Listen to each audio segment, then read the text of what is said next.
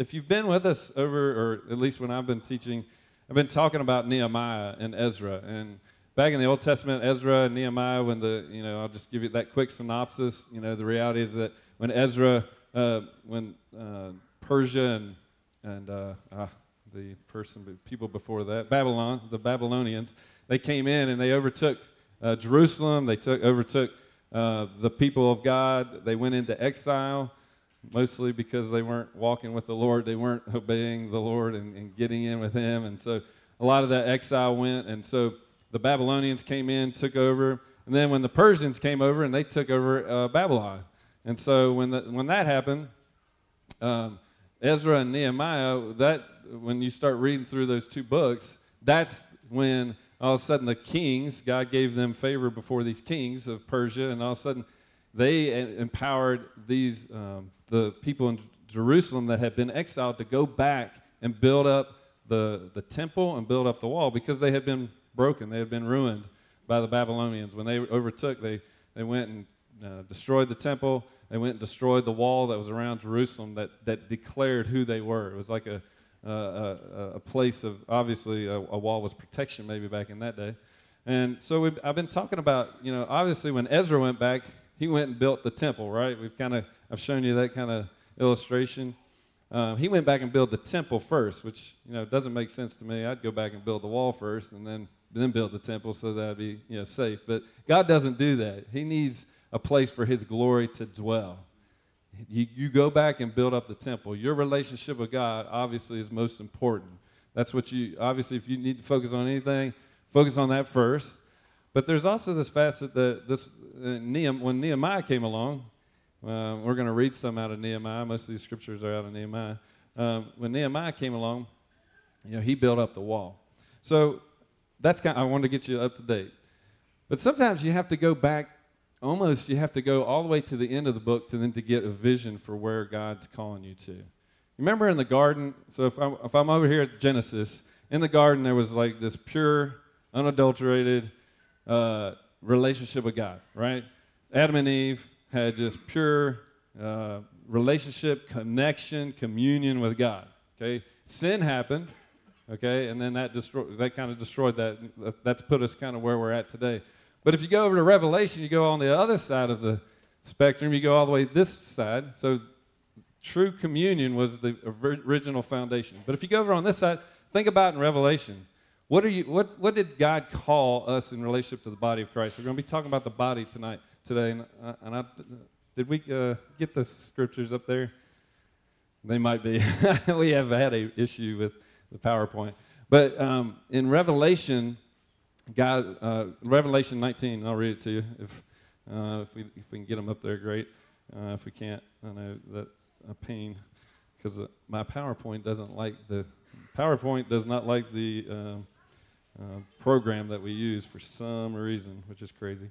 Revelations 19, 7 and 9. It says, "Let us rejoice, be glad, give the glory to Him, for the marriage of the Lamb has come, and His bride has made herself ready." So if you go over here to Revelation, all the way to the other end, the reality is you are being made ready for what? To be a what? Come on now. I know that it's not that hard. Come on, everybody's awake this morning, right? You're created and your destiny is to be a what? Bride. Right. Now, that's kind of sometimes hard for us men to kind of think about being a bride, but that's what your destiny is. To be in the biggest communion outside of our relationship with the Lord, but then the next on this earth would be communion and connection with a spouse.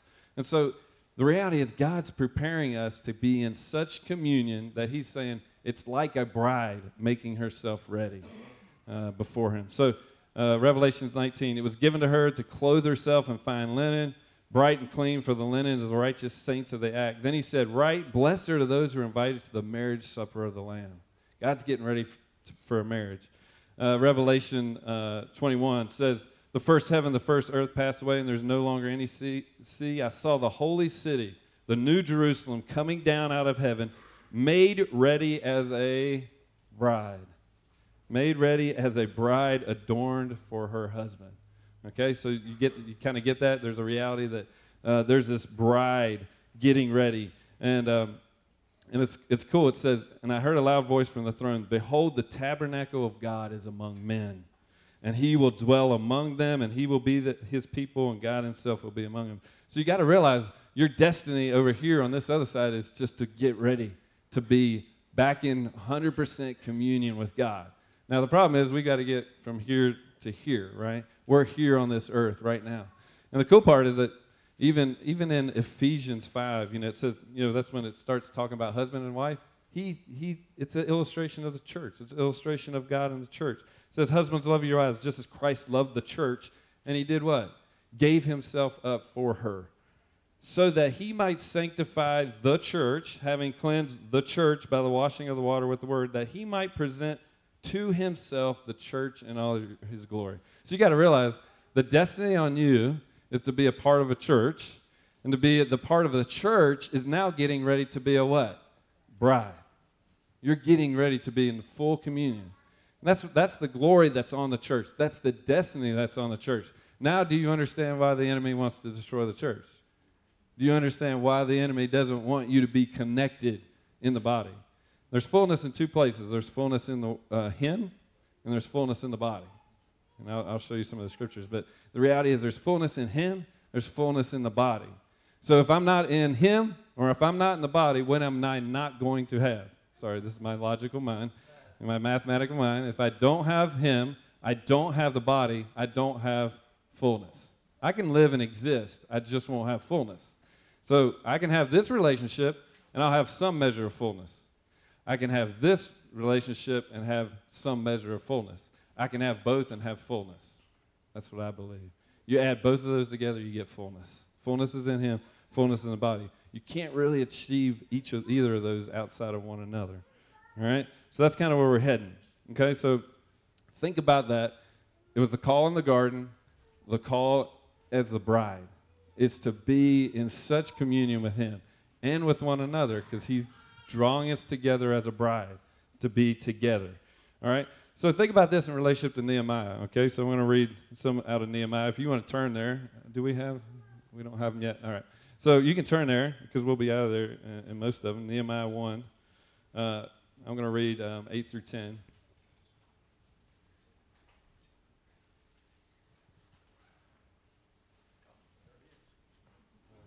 Oh, there we go. So she can maybe pull some of these up. And think about this. So just going through Revelation, if you got your notes there, the call, the goal. I need to make sure I watch my time, because Shelly's going to come share a testimony here in just a few minutes. The goal is the goal for Nehemiah. So remember, Nehemiah, he hears that the temple is built, but the walls are still broken down. Okay, so he hears that, and then he goes before the king. So I just wanted to set you up. Ezra has already come. He has started to rebuild the temple, and so now Nehemiah is coming. And so think about this in Nehemiah 1, 8 through 10. Remember the word which you commanded your servant Moses, saying, if you are unfaithful, I will scatter you among the peoples. But if you return to me, keep my commandments, do them, walk in relationship with me. That's really what he's saying. If you'll walk in this relationship with me, remember that New Testament scripture, don't walk in the flesh. Let's see, now I'm mixing up some scriptures. If you don't walk in the flesh, you will not carry out if you walk in the Spirit, you will not carry out the desires of the flesh. So if I walk in communion with God, I don't even have to worry about where I'm going. Because if I walk in the Spirit, I don't even carry out desires of the flesh. So he's saying, if you'll return to me, walk in the Spirit, walk in who I am, though those of you who have been scattered were in the most remote part of the heavens, I will gather them from there and bring them to the place where I've caused my name to dwell. Dwelling place, right? It's part of even the facet of the name. Dwelling place. It's not only where God dwells, it's where a people can dwell together with him. And so there's this facet. It says there, place where I've caused my name to dwell. So the goal is to dwell with him, to dwell with one another, to be empowered to walk with one another. So Nehemiah there's a reality that he knows this. So then he's like, I'm going to kind of fill in some blanks here. because I didn't want to put all these scriptures in there because there's just a lot of scripture in between. But, so all of a sudden he gets this heart. He starts weeping. He starts crying. He's like, man, like, God's people needs to be back together. They need to be back together. They need to walk in fellowship. So he goes into Nehemiah 2, 4, and 5. It says, so he goes before the king. Actually, it's funny. The king actually pulls it out of him.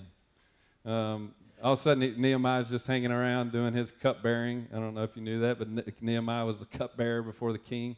He got to taste all the wine before the king did, so if he fell over and died, the king wouldn't drink that. So it's kind of an interesting position to be in, but it's a cupbearer before the king. And so there's a reality that he goes before the king, and all of a sudden the king says, hey, Nehemiah, there's something on you. Like there's some sadness in you. Like what's going on? And so all of a sudden Nehemiah just comes forth and just talks about, hey, my people are disconnected. My people are scattered, and I need to bring them back together. We need to go build this wall. Okay, and we talked about the wall. I forgot to say that. The wall, that we're going to be talking about, what is the New Testament wall? Well, I believe what the Word of God says, and also what just the Lord has shown me, that the wall is the church. Like it defines who we are as a community, as a bride. The walls are the church, and we'll kind of go there in just a second. So anyway, Nehemiah 2, 4, and 5 says, then the king said to me, well, what would you want? What would you request that I do about this situation? And all of a sudden, so I prayed to the God of heaven. I always think about that. He prayed, like, what did you do there? Did you, like, take a break and pray, or did you just go, like, okay, yes, okay, I know what we need to do. And I said to the king, if it please the king, and if your servant has found favor before you, send me to Judah, the city of my father's tombs, that I may rebuild it. Send me back to rebuild the wall in the city. And so right after that, the enemy, it's 2, 9, and 10. I don't know if she has that there. Nehemiah 2, 9, and 10. All of a sudden, you start realizing the enemy doesn't like that. The enemy doesn't want you to build this wall of connection. He doesn't want you to build a community that would support and walk with you and build you up, and that you have an opportunity to go and build that same community up yourself, because you have some good stuff within you, each of you. We'll talk about that in a second. So Nehemiah 2, 9, the enemy's plan is always to get you disconnected, to keep you out of connection. So it says, I came to the governors of the provinces before the river and gave them the king's letters. And the king had sent me with the officers. And when Sanballat, that person, and Tobiah, the Ammonite official, heard about it, it was very displeasing to them, because someone had come to seek the welfare, the connection, the building back up of the body of Christ, the building up of the people of Israel. And so they came... they were like, man, somebody is actually seeking out the welfare of these people, trying to put them back together. And we don't like that. The enemy doesn't like that at all. And so then you go on down to Nehemiah 2, 17, if you kind of just keep following down the situation. Nehemiah comes and he gathers all the people. He goes and he gathers all the people. Hey, Nick, how do you... Sorry. Nick is back. I didn't even see you until now. So, but... all of a sudden, he gathers all the people back and gets them all around and says, then I said to them, he says to the people, you see the bad situation we are in, that Jerusalem is desolate, its gates are burned by fire. Come, let us rebuild the wall of Jerusalem so that we will no longer be a reproach. See, the reproach of the church is to be disconnected. The reproach of the church is to be not unified. The reproach of the church is for each person to be just an individual. Because at that point, the gates are burned. The walls are not connecting. The walls are broken. The glory of the church is what we talked about over here. God's making himself a bride, ready and in action when he comes back, right?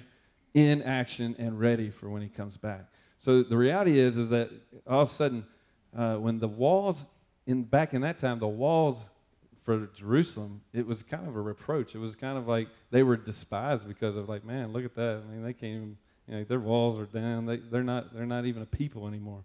And so what God wants to do is come back and rebuild some of church community, some of the community that even this society tries to take away. You realize that this society is geared to, even through connection, to cause you to disconnect?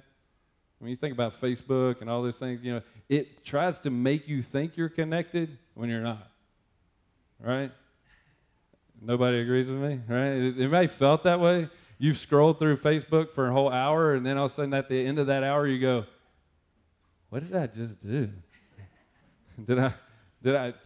And it's funny because I think I connected, but some of that, and some of it is, I'm not saying all of it. I mean, I like Facebook because I like to wish people happy birthday. That's it. Other than that, I don't get even on it because I know what the thumb scroll does to me. But or YouTube or whatever. I mean, anything that tries to connect us, it's kind of the only thing that's true connection is in the body. The truth, like the core, walking with people face to face, walking with people heart to heart, like getting in somebody else's life, letting other people into your life. That's true connection. Like that's true connection. That's hard. It's not easy, or else we'd all be doing it, and it'd be like the glory would already be here. And so God's rebuilding a glory upon the church, and it is in connection. It's walking together, walking one another. So yeah, I mean, those are those places that God wants to continue to build. And it says, "Let us rebuild the wall of Jerusalem," in verse 17, "so that we will no longer be a reproach. I told them how the hand of God had been favorable to me and about the king's word, and he said, 'Let us arise and build.' So they put their hands to the good work." Okay, so God said. He spoke it to the people, and they're like, what? All right, let's do it. Let's build, okay? And it has to be in a place where it's got to get into your heart to build. And some of that we've talked about, Leah talked about it last week, opening up your heart, getting back in a place that you're even in a position that you want to build. It's hard when you're not in that place that you even want to build. So it's kind of cool. Right after that, he goes into chapter 3. And if you go into chapter 3, we're not going to read the whole chapter, but the whole chapter is about building the wall. How did they build the wall? Nehemiah goes out and inspects all the wall, and he does all the work, right? How long do you think that would have taken for Nehemiah himself to do that? So, but no, what he does is he begins with people. So he says, he takes Robbie, and he says, stand up. I'm going to need some class participation for a second. He says, the Maddoxes, this is your place before the wall. I want you to start building, okay? This is your place. All right. Come on, Harrises. All right. So then he links up the Harrises right beside the Maddoxes, and he link hands. And so they began to build the wall in front of them. All right. Come on, Bradfords and Lou, all you guys can come. And so all of a sudden the Bradfords, right before him, he says, I'm going to wait for you, Lou. He says, for the Bradfords and Vitelli, build right here. Begin to do that. All right, Eagles Nest, come on. Eagles Nest, come on. This will be an easy one because then I'll show you how quick this thing can be built. Come on, all Eagles Nest. Eagles Nest, you guys build right beside the Maddoxes. Yeah, there we go. You can go down the aisle. Just grab hands right there. Right? And then all of a sudden he comes over here and he says, the Wheelers, the Acres, come up here and start building. Right? The Morales, come up here and start building. All right? Now, I'm not going to go all the way around the house, but I could probably make this pretty quick if we just kept going all the way around, right? And all of a sudden he says, just do what's right before you. Just do what's right before you. You don't have to figure out how I'm going to build over there or how I'm going to build here. I just need to build right before me. Now, the problem is that what if the Harrises said, I'm not sure this is all what it's called up to be. So they're just going to go and kind of say, nah, this is not really where I want to be.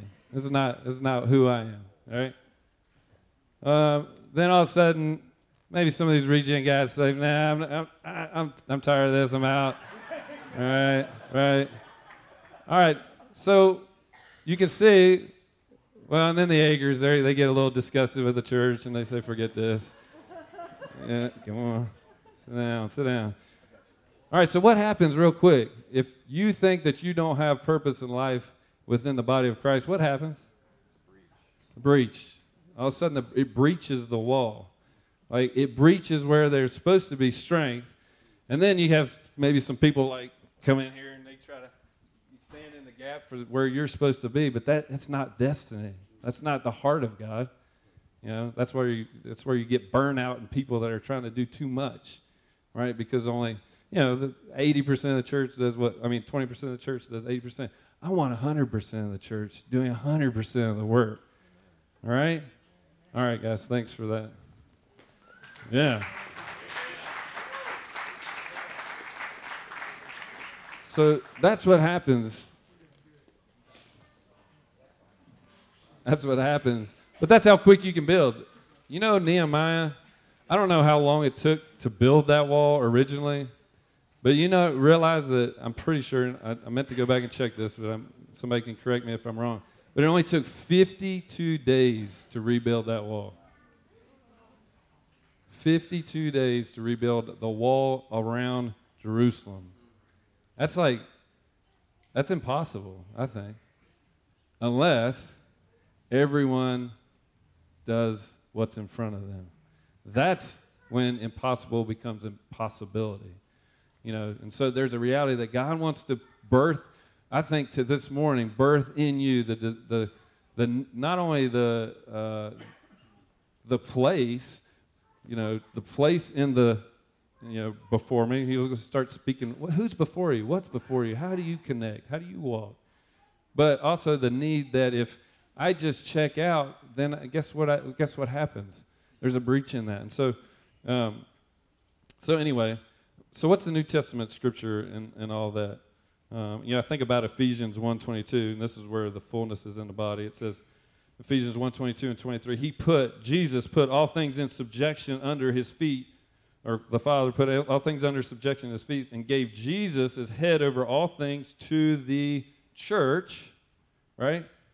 So God gave Jesus as head over this church. That's who the true head is. Think about this. The church, which is his body, the fullness of him who fills all in all. So the reality is you're only going to get fullness within the body. True fullness. You're only going to get fullness in him, fullness in the body. The church is his body. That's why fullness is there. You represent a part and a place of the body of Christ, right? Keep going, Mitch. All right. But so how do we do this as New Testament? This is a really cool scripture in Ephesians 4. This is the kind of the verse I just really wanted to pull out of the New Testament. I love this. He gave some as apostles. Y'all have heard this before. Some as apostles, some as prophets, some as evangelists, some as pastors, some as teachers. That's why we believe in an apostolic church, a fivefold church, a church that operates in the fivefold. Because he said God gave some as apostles, prophets, evangelists, teachers, pastors. Why? Why would you need all five of those? For the what? Building up, equipping the saints for the work of service, to the building up of the body of Christ. What if I only have one facet of that? What if we were just pastor-driven church? You're gonna have some strength. You're just not gonna have the strength of all five that God's declaring that creates fullness. And so if I just a teaching church, or if I'm just a prophetic church, or if I'm just an evangelistic church, you'll just be lopsided in those areas. You'll be really good in those areas, but I want to be good in all the areas. I don't know. Maybe y'all not with me right there? I just want to be good in all the areas. Because you need each one of those. We need the evangelist. We need the prophetic. We need the teaching, great teaching. We need the the apostolic work. We need the pastoring. And so we need all five of those. But look at this. It says, until we attain to to the building up of the body of Christ. And I never have seen this scripture. I've seen it. I've read it, I'm sure. But all of a sudden, God said, you're going to keep building up the body of the church until four things happen. If you're reading along, is it up there? Yeah. Think about this. You're going to build up, God's going to build up his church until these, I kind of pulled them out. They might not be grammatically four things in there, but I pulled them out. That's what we're going to do this morning. Until we all obtain to the unity of the faith.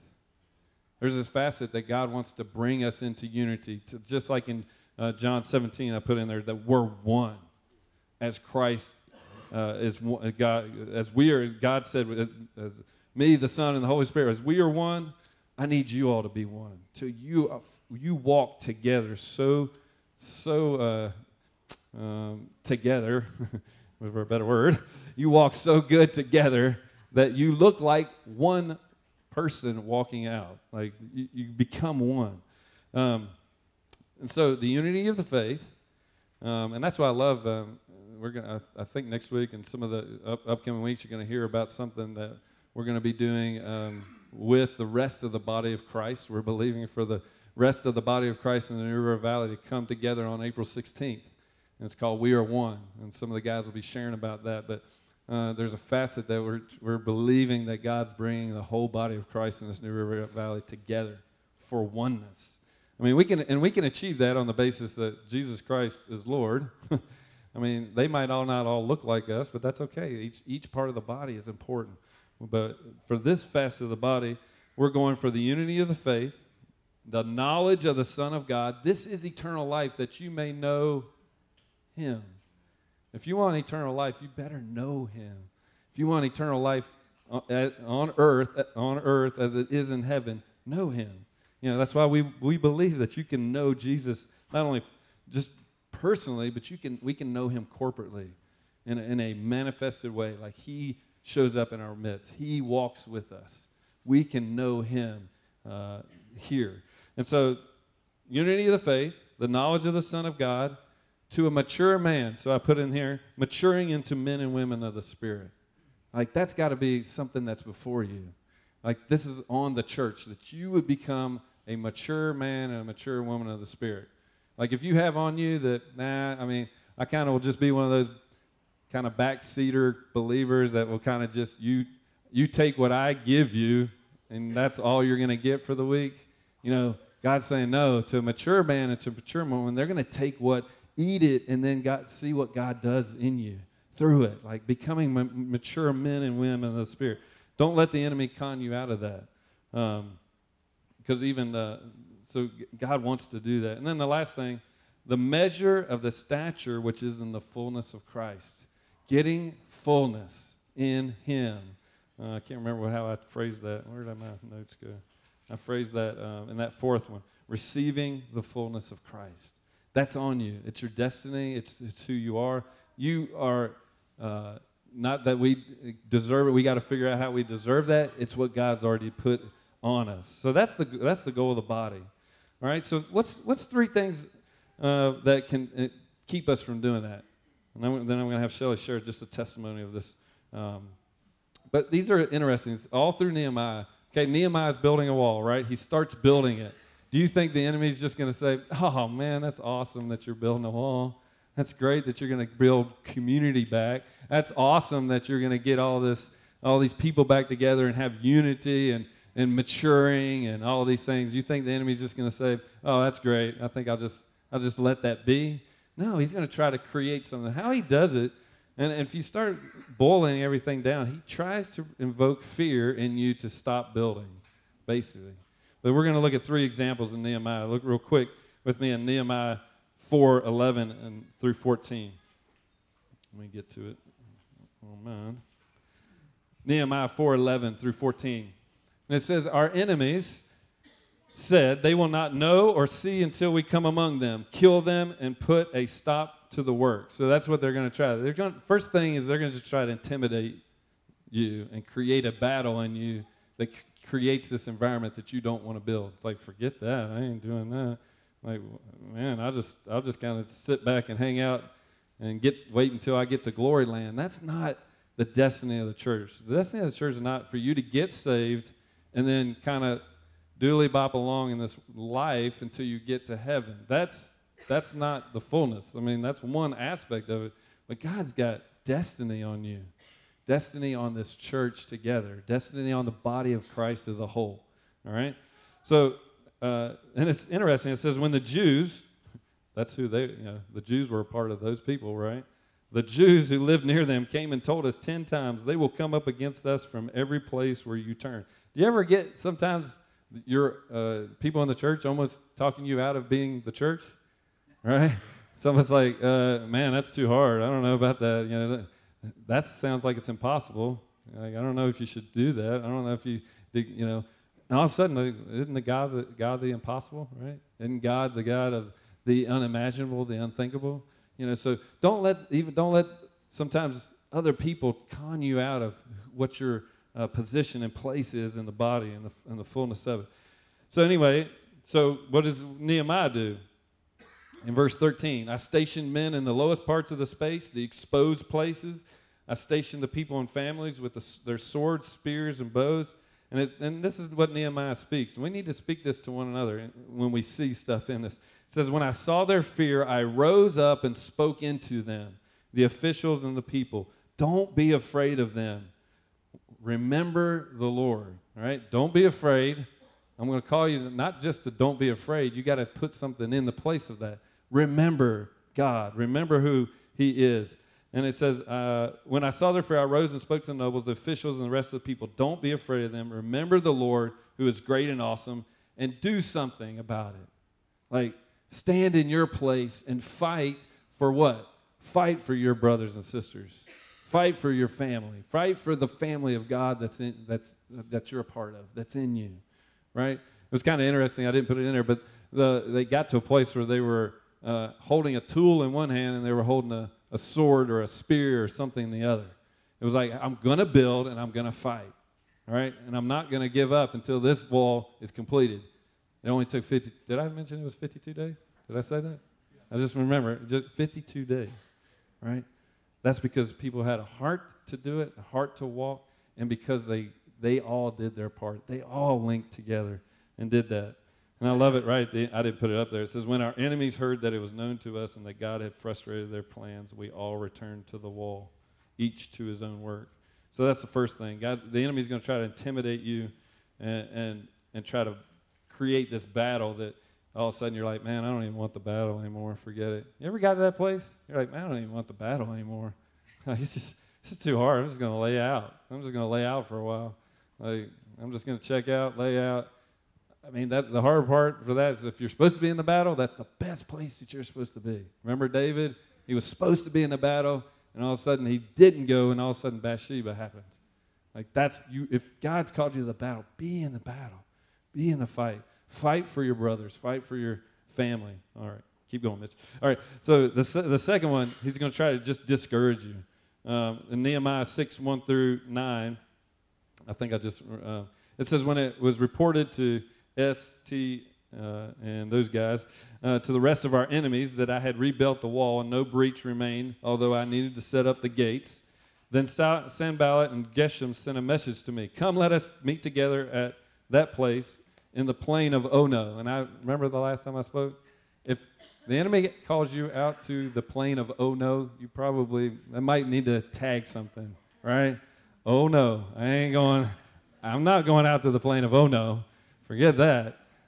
If he's calling you out to the plain of Ono, you better start asking yourself the question, maybe I should be, because God was calling him to keep building, not to go and try to figure out what the enemy, all they want to do is distract and discourage. But they were planning on harming me, so I sent messengers saying, I'm not going to stop doing a great work and come down to you. And then if you go on down to verse 8, I sent a message to him saying, such things you're saying you have not done. He was accusing some things, and they weren't true. And it says, but you're inventing them in your own mind. For all of them were trying to frighten us, thinking they will become discouraged and the work it will not be done. All the enemy's trying to do is get you discouraged so that you'll stop building. You'll stop connecting. You know, maybe you've had some breaches in relationship to some of the relationships even within here. You know, this is a great day to go say, God, I'm not allowing that breach to be in here anymore. I'm going to build that I'm going to build that gap back relationally with that person, because that breach that's not worth it. It's not worth it to the whole to hold that to the one, right? So in the discouragement, God, even right at the end, it says, but now, oh God, strengthen my hands. All right? So discouragement, intimidation, get you in the battle, forget the battle, distraction. He wants you to go out to the plain of, oh no, don't do that. And then the last one is isolation and running. In Nehemiah 6, it's kind of interesting. And this is also a temptation too. It says, when I entered the house of Shem, I'll just call it, the son of Delilah, son of whatever. If you ever want to do something really bad to somebody, I was going to put, Nehemiah 10, 1 through 25. Get somebody just to, like if you want to play a practical joke, like you're in a Bible study or something, just say, hey, can you read Nehemiah 10, 1 through 25? All right? I don't know if you can put that up there real quick, but this is hilarious. I'm like, I was just going through Nehemiah, and I'm like, this would be an awesome practical joke. I don't know if it's up there or not, but all it is like a list of incredibly hard names to pronounce. But I had it in my other thing. But it's really interesting. It says, should a man let us meet together. This person said, let us meet together in the house of God within the temple, and let us close the doors of the temple, for they're coming to kill you. They're coming to kill you at night. And so what he wanted to do is to isolate himself, to retreat, to run. Like, let's run from the enemy. Like, this is not good. But Nehemiah rose up and said, should a man like me flee? I mean, that's something that's got to be in us. Wait a second. Should a man like me flee?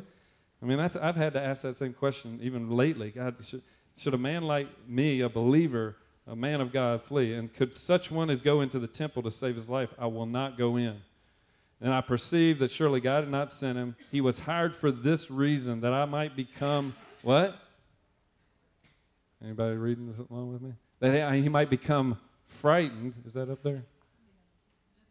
Oh, it's past it. Sorry. I'm reading right past it in verse 13. He was hired for this reason, that I might become frightened, act accordingly, and sin. So the enemy wants to frighten you so that then you act according to that fear, and then you do what? Miss the mark, sin. Because I'm not going to be able to operate in fear and operating in the kingdom of God. And so there's this facet that the enemy wants to just bring us into fear. And so the reality for all three of those is he just wants to bring us into fear so that we miss the mark on connecting. All right?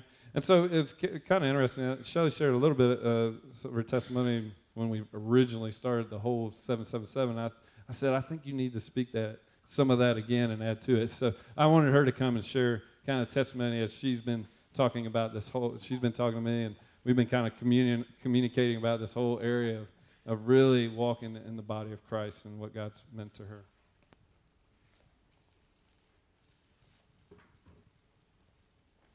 All right. Hello. So as Mitch said, I came and shared, this is the same testimony, not a different one, that I shared a couple weeks ago when we were sort of originally putting out the 777 vision. And as I shared, like the authority I have to share this came out of the fact that God had corrected me in this area back in the fall. And so this really is a testimony of how God kind of taught me this directly. So I'm going to review that quickly and then walk you through a little bit more of how God showed me what he did. And what I came home and I emailed the elders and I said, I think God gave me a word for dwelling place, because I knew it wasn't just for me. I think it was for a lot of us. So what happened was back in the fall, I just was feeling overwhelmed with life. I was really longing for connection, but didn't feel like I was getting it when I came to church. And I just decided church was optional, and I did not come more than I did. And I even told Ben the reason is because the reason I want to go to church is to connect with God and connect with people, and I don't feel like that's happening. So as I said, luckily I had this trip to Cancun planned, and so I took this opportunity. I sought the Lord in Cancun. I took this opportunity to just seek him and ask him, what's going on here, God? And, I want to share a little bit more about how he showed me. I was reading this book. It's called Imagine Heaven while I was in Cancun. And the way I came about this book was I was in my corporate HR director's office in tears talking about this personnel issue that I was just this is too much for me. It's too much. And, for the first 6 months of the job that I'm in now, it was too much for me every day. And so she said, you know what? She's a believer. And she said, other than the Bible, the best book I've ever read is this Imagine Heaven. And I think you should read it. It'll put things into perspective. It'll put things in perspective, and this won't seem like such a big deal. And so this book, it's by a man who's a researcher. It's qualitative research. So what he does is he gathers stories, and he draws research out of people's stories. And these are all stories of people who've had near-death experiences. It's people who, across faiths, across the world, across gender, age, all the different demographics, have near-death experiences, and there are incredible similarities with what they experience and with what the scripture tells us about life, truth, heaven, God. And so he really used this book to communicate with me. And some of the things, essentially, that he showed me, and I'm going to walk you through some of where he showed it to me, was that, one, God is unity. So he is. It's Father, Son, and Holy Spirit, and their relationship is part of who he is. So I cannot be made in God's image without you in connection with you. Without relationship, isolated, I cannot look like God's image. The other thing that it showed me, and this is, this is something that's said in this book, is that the devil, like literally, do you guys even remember, what does devil mean literally? Satan means accuser. Satan means adversary and accuser. El Diablo, who knows their Spanish? What does that mean literally? It means the one who divides. So who God is unity and love. Who the enemy is one who divides, one who accuses, and one who's our adversary. And I think he uses accusations against God, against ourselves, and against each other to divide us. And, one thing he showed me was Jesus' big focus in the Last Supper. So the Last Supper was right before he went to the Garden of Gethsemane, which was the night before he went to the cross. So one of his big focuses was unity. In John 17, he prayed, God, I pray that those who hear about me through them, his apostles, would be one as you and I are one. So, and he said it several times, love one another, in his last, kind of talk with his disciples. And so he knew he was going to die. What you talk about right before you die is going to be something that's pretty important to you. So, as he said, Jesus really, really was passionate about us having unity. That's his heart for us. That's how we can be in his image. That's how we can know him here on earth. So that's kind of the heart of who God is and what he wants for us. And the heart of spirituality, I believe, is connection with God, connection with ourselves, and connection with each other. And the enemy, he's not complex. He's not that tricky. He's very straightforward. If you ever see division creeping in or accusation creeping in, it's of him. If you ever see unity, love, humility, it's of God. It's pretty clear. But I think I lose focus on this. And so, this lesson, it wasn't new to me. I wasn't like, oh my gosh, I'd never heard this before, when I was kind of seeking God on this. But it's like he showed me again, and he restored my perspective. Because I think we tend to fight our battles, we get confused, and we fight the wrong things. We fight each other. We fight our stresses. We fight fatigue, whatever. But instead of, remembering, wait. Our enemy is the divider. Our enemy is in the spirit, and we need to fight for unity with each other against him. So that's kind of the summary of what God showed me. And I want to walk you through and share some of these kind of passages and revelations that really impacted me through this. So one person who had a near-death experience, when they came back and were telling their story, this is how they described what they experienced. He said, the intimacy of the love God has for us is hard to comprehend. The only comparison comes by an analogy. The connection we feel with a best friend, the oneness we want with a spouse, our tender love and desire for our children, and yet there's an intimacy that we seek with each other that always eludes us. We can never be as close, as intimate, or as one with another person as our souls crave, because the oneness we crave will only be found when we are united by God with God. God likens this to his own marriage of all of us together, like Mitch referred to. So I realized, we long for this connection. And one of my prayers this morning is that God will stir up that longing for connection in each one of us. Because the reason that I kind of stopped coming to church for a while was because the connection I wanted, I wasn't finding. It wasn't because I didn't want to connect with anybody. I didn't want to connect with you guys. But I felt like I wasn't getting that. But that showed me something. We're always going to have that longing, and it's never going to feel completely satisfied on this earth. But do we give up? Is that what that means? But I think that's what we do. And a lot of times what we do, like gets us the exact opposite of what we say that we want. So I say, I want connection. I want, community. I want to live my life with people. But what am I doing? Staying home, sending Ben and Will to church while I sit on my couch and read, So, like, what I was doing was the opposite of what I was saying I wanted. But it was because I wasn't feeling fulfilled in that area of connection. But God's like, yeah, you're not going to be 100% fulfilled until you're one with me. But that doesn't mean you give up. That doesn't mean we pull away. We still have to press in and I think pursue that. So another thing that I wanted to share with you in this, this is someone, again, now people who have these near-death experiences, they experience both kind of good, kind spirits and not great spirits. And one of the things that it said was there exist supernatural beings that seek chaos. They have no power over us except the power we give them and are known as demons, the devil, and evil spirits. And one thing God told me through this was, Shelly, I just feel like the enemy is not having to work that hard. Like, I just feel like you're kind of making it easy for him. So, like, one little thing, and I'm like, I'm on the couch, And I feel like we don't always put up that big of a fight. But if he had any power over me, it was because I let him, and I gave in to that. And I, just received and sat with the lies that he was telling. So I just want us to remember, we have an enemy. We have an enemy that's real, and he is the one that we need to be fighting. And we're fighting for each other, not against each other. So another verse, sorry, it's hard for me to juggle all these books and quotes and stuff. Another quote, again, from someone, and I love this because this is, so in line with God's word, but this is what people, if you come back from a near-death experience, again, life's going to be in perspective, and what everyone was coming back with were these same themes. One person said, God gives us each other to learn how to love. This is our job. That is why we are on this earth. And it takes work. A job implies work, right?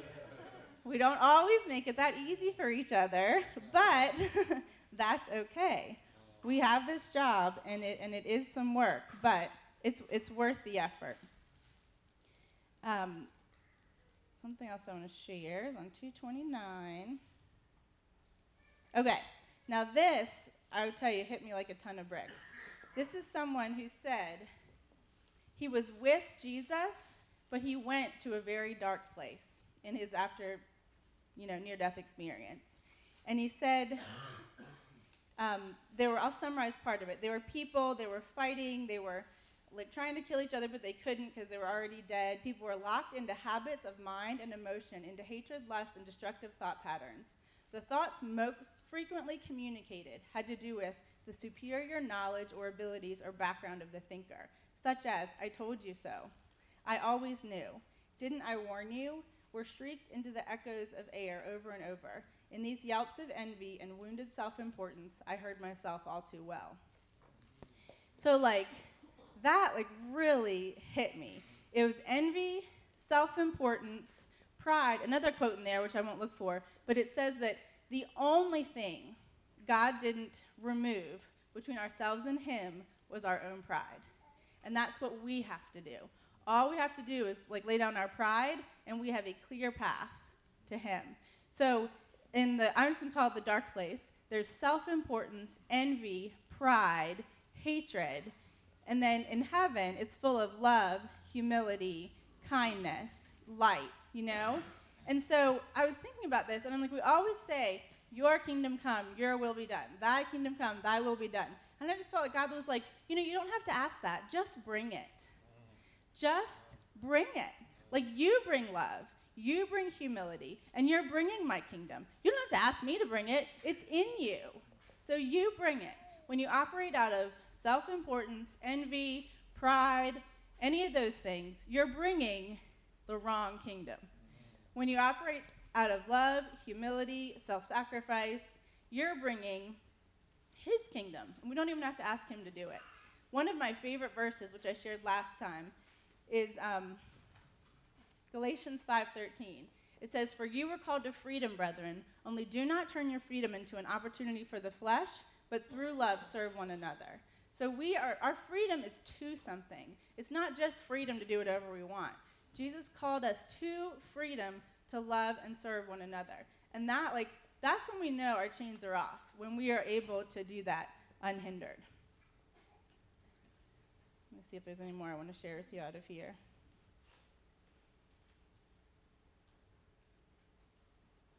Again, the one question, the majority of people who had these near-death experiences did experience a life in review. And there was a common theme. They were embarrassed, they felt ashamed, but they felt a constant flow of love and understanding coming from God as they were watching their life. Almost like God's like, I don't approve of it, but I understand why you did it. I love you, I love you, I love you. And they're saying that's the only thing that let them kind of be able to sit through the life in review. And the question that he asked again and again is, what have you done with the life I gave you? And so that's the question. And this book does put things into perspective, because it's like, why are we really here? What are we doing with the life God's given us? And if his heart is that we have connection with him and with ourselves and with each other, is that what we're fighting for here on this life? And lastly, the way one person puts it is, what they got from their experience was, the message is clear. Live now for what really matters. In the end, it's relationships that truly matter. Everybody wants to change the world, but no one wants to love their neighbor. Yet all God needs us to do to change the world is to love God so that we can love our neighbor as much as ourselves. So, just in thinking about this, I just want to challenge us as a body to, one, look at our connection with God. Are we connected? Are we investing in that relationship? Are we going to the source? He's the bread of life. He's the living water. He's the breath of life. We're not going to make it very far without that connection. The second part is, how is our connection with ourselves? And I think that's a huge thing. I think a lot of people walk around with shame and self-hatred, and that causes us to have defenses that keeps us from being able to connect with and be for others, right? And a big part of my life, I've lived just kind of feeling like I feel bad about who I am. And that's shame. And I think a lot of people experience that. But if we live out of that, we're not trusting that who God made was good. And that his spirit in us is good, and people can handle us, and we can bring our fullness, and we can have connection in that. And then third, I want us to look at our connection with others. And are we making the effort? Are we putting in the time? Are we seeking the interests of others first? Are we just showing up and letting God do what he wants us to do? And as I was kind of praying and thinking through this, I really feel like God gave me a thought for what our response time should be. I went back and read the last couple chapters of Ezra, because that Ezra was ended in 444 BC, and Nehemiah started in 445 BC, so there's a little overlap, but it was directly preceded the book of Nehemiah. So I was thinking, what did the Israelites do right before they started building the wall? What does God's body need to do to prepare themselves to, seek for this place of unity and walking in the Spirit? And there was 4 things that they did. The exiles first came home from captivity. So I see that as leaving our captivity, our bondage, returning to our true identity, returning to our calling, just like they returned to Jerusalem, their home. Then, 2, they offered burnt offerings to the God of Israel. So they reconnected with God. They made the sacrifices, they put the blood on the altar, and they reconnected with him in that way. Then, Ezra realized that the people had disobeyed God, and they had married people of foreign lands who had practices that were not according to his will. So they disobeyed him. So he prayed, made confession, weeping, and prostrating himself before the house of God. So they repented of their things. And then they made a proclamation through Judah and Jerusalem to all the exiles that they should assemble in Jerusalem. And they said, whoever would not come within 3 days, according to the council of the leaders and elders, all their possessions would be forfeited, and he himself excluded from the assembly of exiles. So basically they're like, everyone needs to come to Jerusalem. Anyone who doesn't show up, your land is up for sale, all your possessions aren't here anymore, and you're not part of the body. So they're pretty hardcore about it. They're like, we're coming together, or else. So they came together, And the last thing they did was they agreed and said, you are right, we sinned against the Lord. We're going to put aside our foreign wives, and we're going to return to what God called us to. So that is what they did to prepare to build the wall. And I really feel like our response this morning is a time of corporate repentance. So that sounds fun, right? But I think it's an opportunity. And I mean, I'm kind of being honest with you with my journey, what I need to repent for, and I want to start it. But I want to invite other people to come up too, and just like as a body, repent to each other and lay down the things that are dividing us, and clean the slate so we are ready to start building the wall. So I wrote down things I'm going to pray because I can't think and be emotional at the same time, where I'm going to repent for. First, let me pray. Then I'm going to start, and I am going to invite you others to come up and join me in this time of repentance.